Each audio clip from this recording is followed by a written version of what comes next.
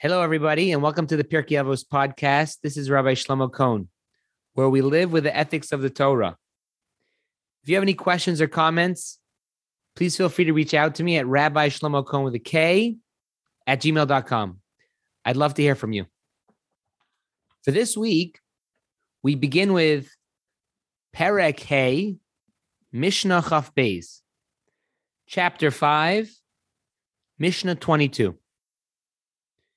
And the Mishnah is continuing with different lessons or different traits that define people to be the students of Avram Avinu, to be the students of Abraham, or if they have these other three traits, they're the students of Bilam Harasha. And we're going to get into that a little bit tonight. So let's continue. The Mishnah starts, Kol mi sheyesh biyadai shloisha dvarim halalu. Whoever has these following three traits, hu mitalmidav shel Avram Avinu, is among the disciples of our forefather Abraham, our forefather Avram Avinu. Ushloisha dvarim acherim, and whoever has these different traits, hu mitalmidav shel Bilam Harasha, is of the student, a disciple of Bilam, the wicked. The Mishnah is first defining for us the three traits that make someone a disciple of Avram. And then on the flip side, we're listing the three traits that make someone a disciple of Bilam Harasha. So one's for the good and one's not so good. Now the Mishnah lists the traits. The first of the three traits that make someone a student of Avram Avinu, of Abraham, is ayin toiva, v'ruach nemucha, v'nefesh fala, talmidav shel Avram Avinu. Those who have a good eye, a humble spirit, and an undemanding soul are the disciples of our forefather Abraham. And the Mishnah continues, ayin ra v'ruach gevoya v'nefesh rechava talmidav shel Bilam Harasha. Those who have an evil eye, an arrogant spirit, and a greedy soul are the disciples of the wicked Bilam. So we just spoke out the three different traits on each side that determines whether someone is a student of Abraham or a student of Bilam. Now the Mishnah continues. Ma bein talmidav shel Avram Avinu le talmidav shel Bilam Harasha. What's the difference?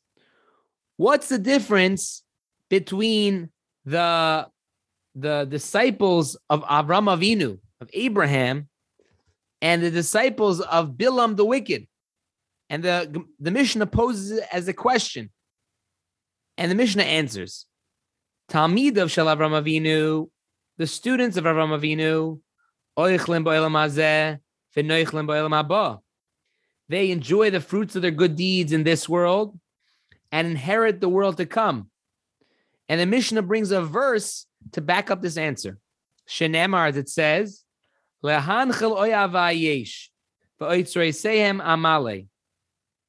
and we bring a verse in Proverbs, as it says, to cause those who love me to inherit an everlasting possession, which is referring to the world to come, and I will fill their storehouses, which refers to this world. So we see a source that people who live in the footsteps of Avram Avinu, as we're going to explain, we're going to get into that soon, what that means exactly, and these three different traits.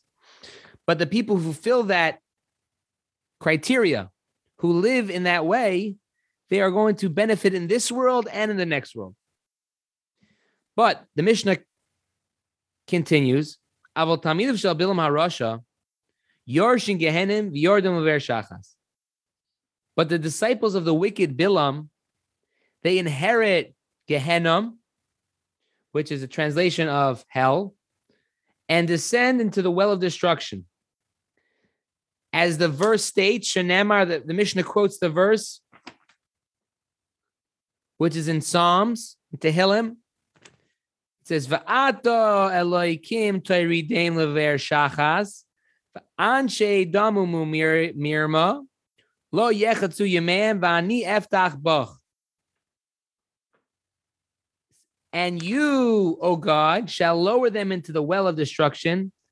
Men of bloodshed and deceit shall not live out half their days. But as for me, I will trust in you. So the Mishnah lists what happens if people follow in the footsteps of the wicked Bilam. Now we have a lot to really get into tonight. This Mishnah, it's a lot of ideas are expressed here, and it seems maybe even some of the ideas could be even repetitive, and there's opposites. And I wanted to try to jump into a few ideas which we could take out of this Mishnah, as always, to apply to our lives, to gain some Torah knowledge on how to be better people, to get closer to Hashem. So the first question which I want to discuss tonight is how the Mishnah starts off, right? Because the Mishnah started, whoever has these three traits is from the disciples of Abraham, and whoever has these other three traits is a disciple of Bilam the wicked. It's interesting. Wouldn't you think the Mishnah should list off the three traits first, right?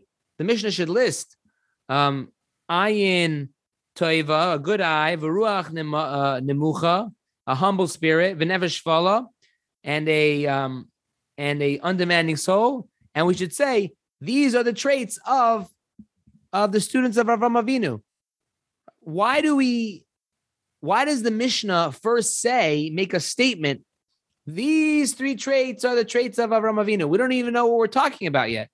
And these three traits are the disciples of Bilam HaRasha. We don't know what we're talking about. We haven't discussed anything yet. Why does the Mishnah first make a bold statement and only later on fill us in on the details? Wouldn't it make more sense to first list the three traits that put someone into the category as a disciple of Avram, and the three traits that list someone as a disciple of Bilam? Why the need for the big, bold statement first, that these are the traits of Avraham Avinu, these are the traits of Bilam? So an answer I saw is that the Mishnah is teaching us a lesson. That when we list, or when the Mishnah makes that bold statement, saying that these are the traits of Avraham Avinu, these are the traits of Bilam HaRasha, and only later on brings down what they are, the Mishnah is sending a very clear message that the three traits that we're going to list are the bedrock of ethical development, which in of itself makes someone a student of Avraham Avinu, and on the flip side, a student of Bilam. We're making that statement to emphasize that what we're about to list, what we're going to talk about, are such powerful traits, and they define a person so much that it's the bedrock of a person's ethical development, which puts him into either one camp or the other. So in order to get that message across, the Mishnah emphasizes right away in the beginning, these are the traits that make you like Avraham Avinu. These are the traits that make you like Bilam HaRasha, to help us recognize the importance of what they're about to list. And similarly as well, for the traits of Bilam HaRasha, that these are the traits that put someone on the wrong road. They put us on the wrong direction. And in order to give over that message that we should know the importance of these traits, the Mishnah lists it off right away. And it's even interesting because it's brought down that many of, if not all of our character traits that we have to work on are really subdivisions and breakoffs of these three traits.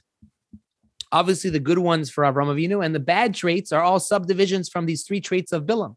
So really, when we talk about foundation, it really is very appropriate, because from these three, or from these six points of character development, many other character traits develop and are outgrowths, grow out of.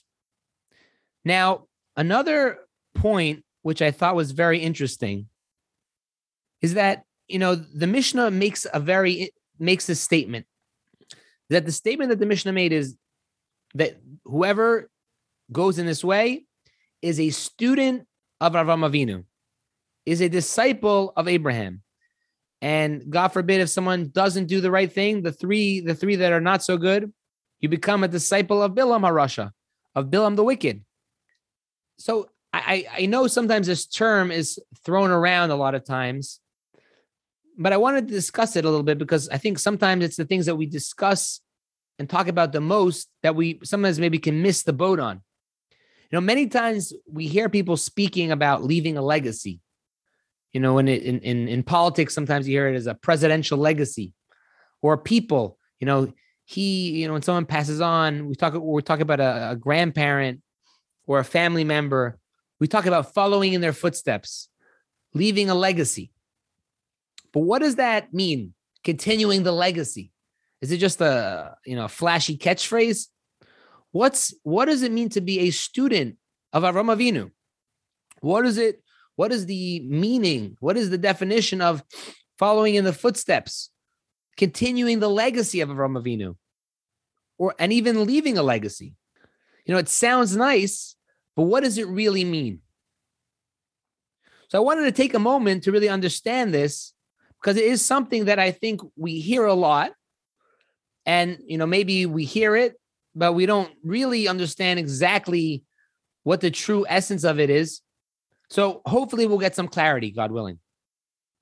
So to me, my understanding of leaving a legacy, following in the footsteps, following the legacy, the meaning is that what we're trying to say is that when we want to follow in our grandparents' footsteps or follow in someone else's legacy, to continue the legacy of someone else, it doesn't just mean, to try to, if they went to a Yankees game once a year to do that. It means that we're going to be part of something much bigger. And there's something larger than just us. It means that we're part of a chain, a storyline, and we want to continue that story. So for us as Jews, we're also leaving a legacy and continuing a legacy, following in the footsteps, because we have a tradition. It's called tradition. I know was made famous from the Fiddler on the Roof, tradition. But it's really more than that, because there's something called Mesorah, the tradition. And when we have this Mesorah, it means something's passed down from father to son. And in Judaism, besides for having the written Torah, which is the Torah, the 5 books of Moses, we also have the oral Torah, which is the Talmud and the Mishna, which is an explanation of all of the whole Torah. And until a few thousand years ago, it was something which was given over from father to son each generation. And the reason that it was set up in a way, I've heard this explained, that the reason why we have a written Torah and an oral Torah as a decoder is because if we would not have a oral Torah, we would just leave and everything was written down in our written Torah. What would happen? We would get ourselves a volume of this, humongous set of laws and code, and we put it on the shelf. Maybe we look at it once in a while when we need to look something up. But other than that, it wouldn't be something which is daily part of our lives that we are constantly working on to get clarity and to pass over to the next generation. I'm sure, for those of you who have been to a lawyer's office or a court, sometimes you see a shelves of books. And I know I've just seen pictures in offices of lawyers. You see these shelves and shelves of law books, and they sit there. How often do you think the lawyer or the judge pulls open the volumes to check something up? Once a day for a few minutes? I don't know. Once a week, once a month, once a year, never. I can't imagine it's something that he does all the time. I can't imagine that's something on the top of his mind. So the reason that we have a written Torah and an oral Torah to be that explanation is because the sages wanted to ensure that the Torah will be transmitted from one generation to the next, to be learned by father to son, to be constantly on our mind, because it is a living Torah. We have a Torah's Chaim, a living Torah. The Torah is not something which we take and put on the shelf. It's something that we have to study day in and day out. It is our ways to connect to Hashem. So going back to our question about leaving a legacy, following in the footsteps, as a Jew, that means the Masorah, the tradition. That means that when my parents did something, my grandparents did something, I'm not just doing it just because they did it. It means I'm part of something larger. There's a bigger picture here. I'm part of a chain. And when we look at these actions, let's just say if a parent did a certain mitzvah and the child wants to continue that, it's more than just us doing it because our father did it. It's because we're continuing the chain, we're continuing the tradition from one generation to the next, because we're realizing the fact that there's something greater going on here. There's this massive portrait that I'm part of, but it extends far beyond my vision, far beyond my existence.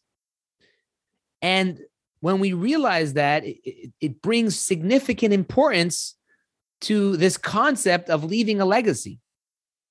And the same thing could be said about, good deeds that a person does, emulating them, because that also is included in, the Torah.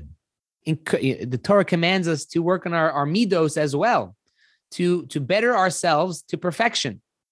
And when we want to follow in someone's footsteps, the way they acted in a positive way, to make a memory of them as well, obviously, number one, it elevates their soul and elevates us. And it's making recognition of the fact that there's something bigger going on here. We might not understand exactly how this picture looks, but that's not our job. Our job is to continue that chain, to make sure it stays strong. And it's, just another point, which is, talking about this tradition and Masorah and legacies, is that when we get to that realization that it's bigger than us, we realize how much more our actions and non-actions are worth. That there's major ramifications for everything we do and everything we don't do. So when we have that outlook, it gives more importance to everything we were involved with. So that's just a thought about what it means to be a disciple of Abraham, what that concept means, leaving a legacy, following in the footsteps. And I think with that, we'll continue to the next point in the Mishnah. One question which I noticed was that some of the commentaries ask that the Mishnah only speaks of the students of Abraham, the students of Avram Avinu. Would it not be more appropriate to list, the traits, these traits as students of Moshe Rabbeinu, as the students of Moshe? Moshe was the greatest leader that the Jewish people ever had. Why are we zooming in on Abraham? Why are we picking him, that we're going to be the disciples of Abraham if we follow these three traits? If they're the bedrock of ethical formation, the source for all character development, shouldn't we pick the most refined and most perfect human being, which is Moshe Rabbeinu, as someone who we could strive to be? Why are we picking Avram Avinu? Why are we picking Abraham? Why does the Mishnah say that whoever has these three traits is the student of Avram Avinu? Say that they're going to be the students of Moshe Rabbeinu. So I saw a few different answers that explain this question.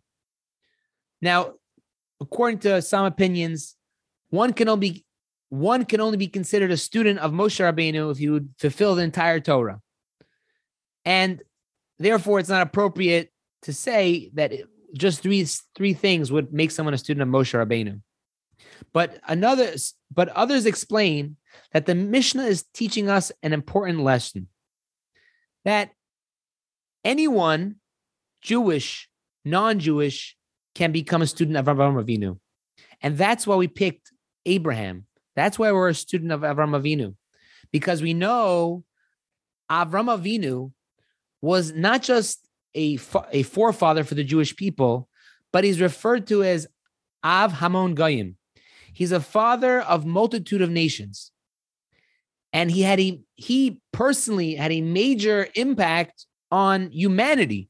He introduced monotheism, and he influenced the masses in the world. For most of the religious beliefs today, I'm not getting into other religions, but most religions believe in some form of monotheism. Maybe they do different things with prophets, but the whole idea of monotheism was introduced by Avram Avinu. Maybe they don't believe in Hashem like we believe in Hashem. Avram Avinu introduced monotheism to the world. So therefore, the Mishnah is giving us a insight here that if somebody you could be Jewish, you could be not Jewish. If you work on these three traits, as we're going to list, ayin tova, a good eye, and a humble spirit, and an undemanding soul, you are a student of Avram Avinu. Anyone and everyone can be a student of Abraham.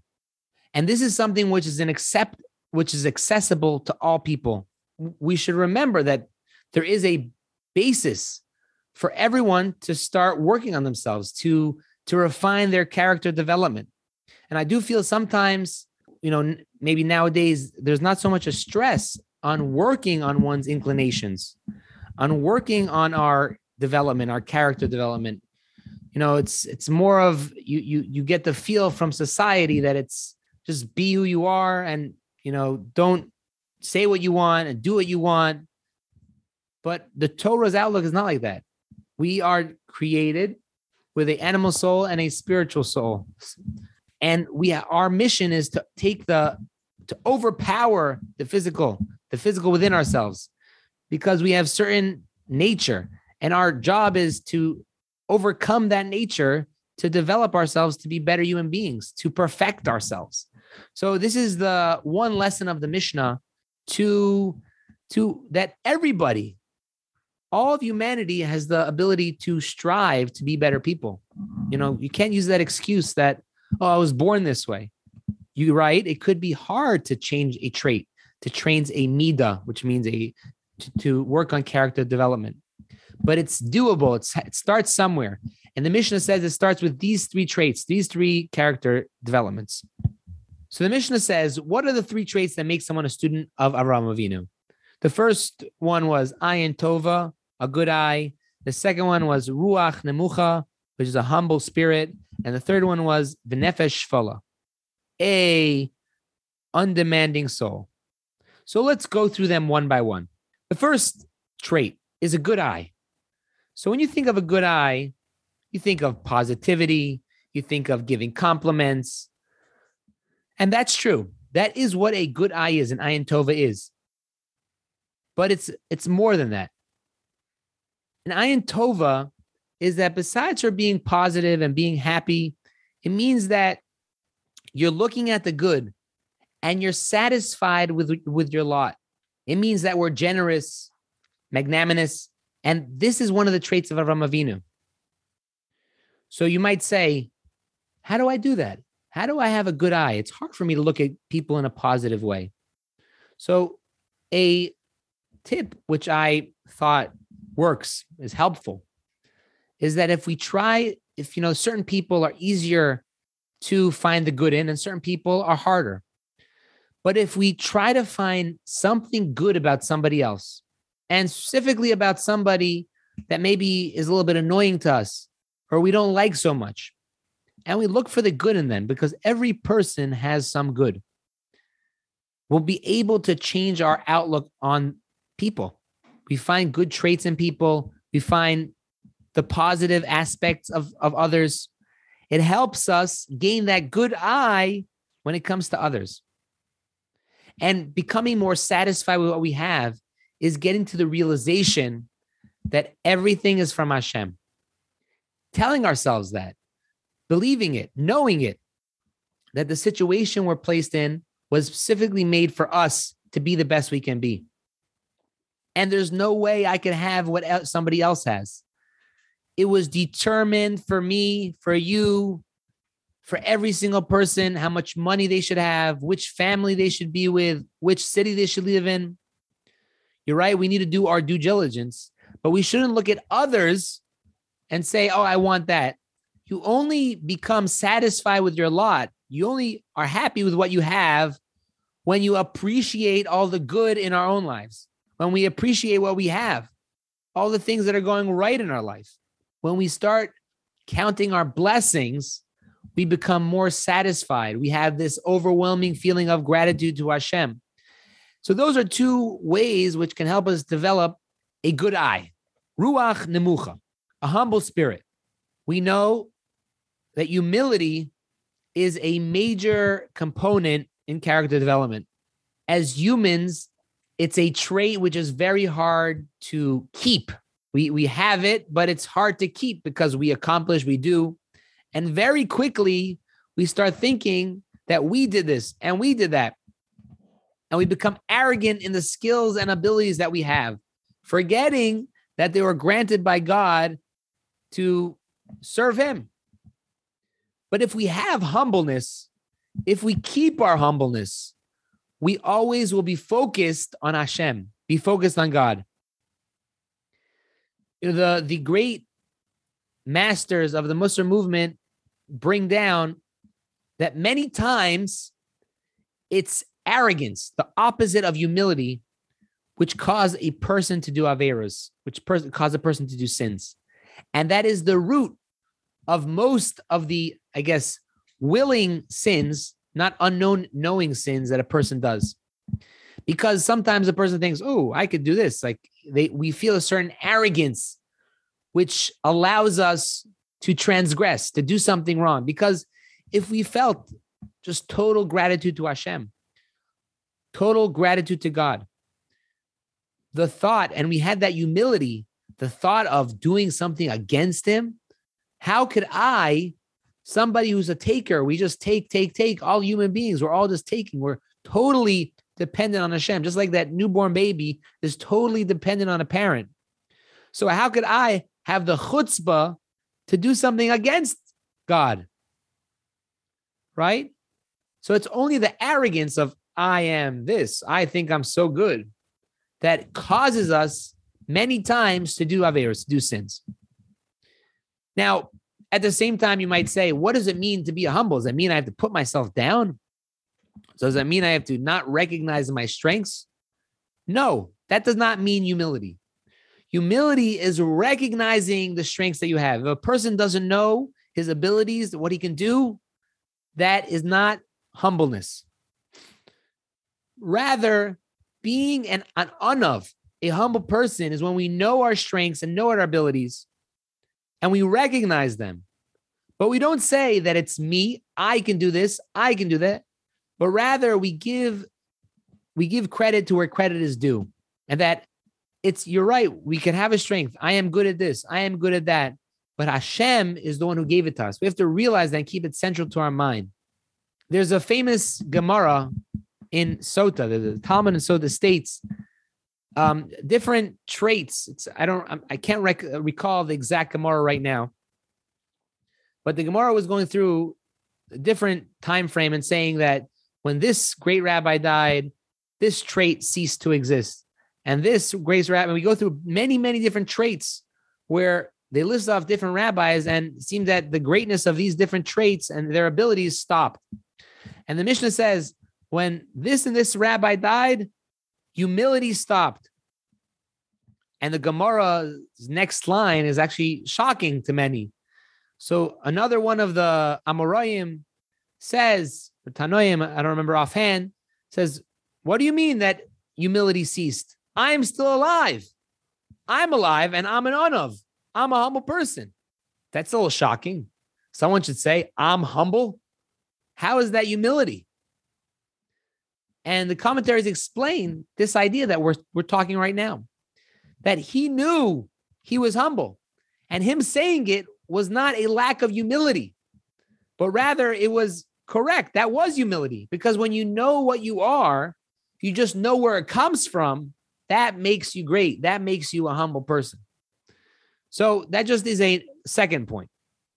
Now, you might question, how do you become humble? How do you accomplish that? Is there like a magic pill that you take it, and you gain humility? Is it deficiency in our vitamins? Is there a place I could buy it in the store to get some vitamin H? So the Mesilas Yesharim, The Path of the Just, written by Rabbi Moshe Chaim Luzzatto, he gives a few different methods how someone can gain the trait of humility. And he says that when we realize how many limitations we have as human beings, the deficiencies that we have, how precarious our life situation is, that brings us to anava. When we realize how feeble we are, and sometimes we see others in a situation and we realize, we feel it. Now you go into a hospital and you see people hooked up to machines and they're hanging on to life in a hair's breadth. See how life is so fragile. Something happens to somebody, right? But we don't need those situations to happen for us to get that recognition of humility, to realize how feeble we are, to realize how precarious, how precious life is, how much limitations we have. If you start thinking about it, so many things could happen that could end our lives. The point is that we're here totally. It helps us realize that we're here totally by the grace of God. And when we think about these things, how much we could do, which is not so much, right? I mean, obviously we could. The point is we need to try to do. But my point is that in the greater picture of what we can do, we're limited.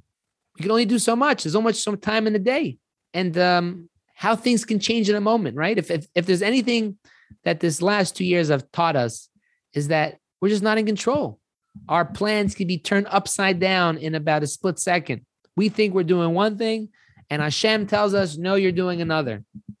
We internalize these ideas. It makes us humble. It makes us into a more of an anav. Gives us that humility that will help us recognize Hashem. And the third idea, or the third trait, which makes us into a student of Avram Avinu, is nefesh shefala, an undemanding soul. What does it mean, an undemanding soul? It means you don't say, if someone gives you the wrong order at a restaurant, you don't get angry. Is that what it means? Almost. What it means is that somebody who can exercise restraint and control and the little things, he doesn't sweat the little things. He's able to overcome his impulses, especially when it comes to forbidden things. He can hold himself back. That is somebody who is a student of Avram Avinu. And you know what? It's not just the forbidden things which we need to learn to hold ourselves back on sometimes. Because many times we are a creature of habit. Human beings are a creature of habit. And we do things, sometimes we get ourselves accustomed to doing things that we don't really need. And I'm not saying we should deprive ourselves right now, but everybody in their lives and in their situation, we could all think of things which we do, which maybe became habitual to us, and they maybe hold us back, right? We're not happy unless we have this exact jam, or we use this specific brand. And maybe these things are holding us back. So the point is that we have to be careful. Again, I don't want to say that people should deprive themselves. That's not what I'm saying. I'm saying that the Torah does encourage us to be careful when it comes to things that might hold us back if they become routine, if they become habit. And I think this is also included in this idea of nefesh shefala, that for sure the forbidden things, to be able to hold back and not just give in, that is a key to character development. When we're able to overpower that physicality within ourselves. But it's not just that. It's also even the things that are permitted to us, to not just let it go, to just let our desires go for any whim. Rather, we should try to think it through. Do we really want this now? Do we really need it now? At least think about it.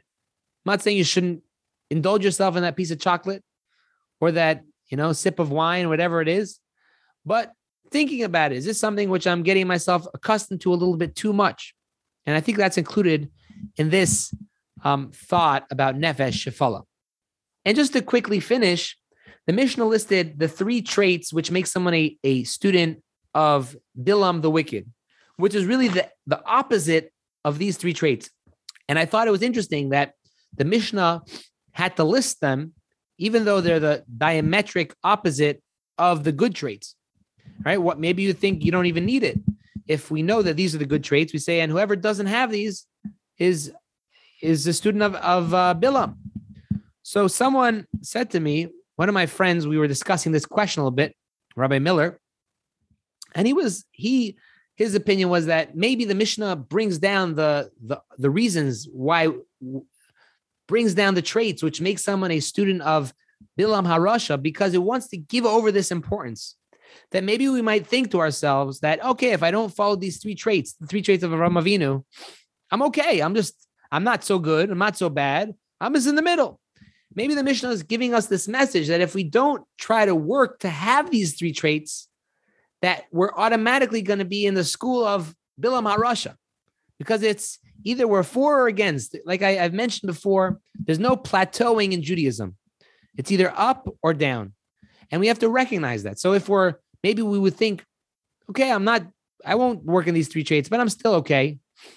No, the Mishnah is saying if you don't work on it, it's the other way. We're included in the school of Bilam HaRasha, and nobody wants to be in that camp. So therefore, we should all try to work and to give ourselves the strength to keep going and work on these 3 traits. It's in our reach, slow, small steps, and God willing, we'll all become. We all are. We'll strengthen that connection to Avraham Avinu, to the students of Abraham. And with that, I'm going to finish tonight's Mishnah. I hope you all enjoyed. If you have any questions or comments, please feel free to reach out to me at Rabbi Shlomo Cohen with a K @gmail.com.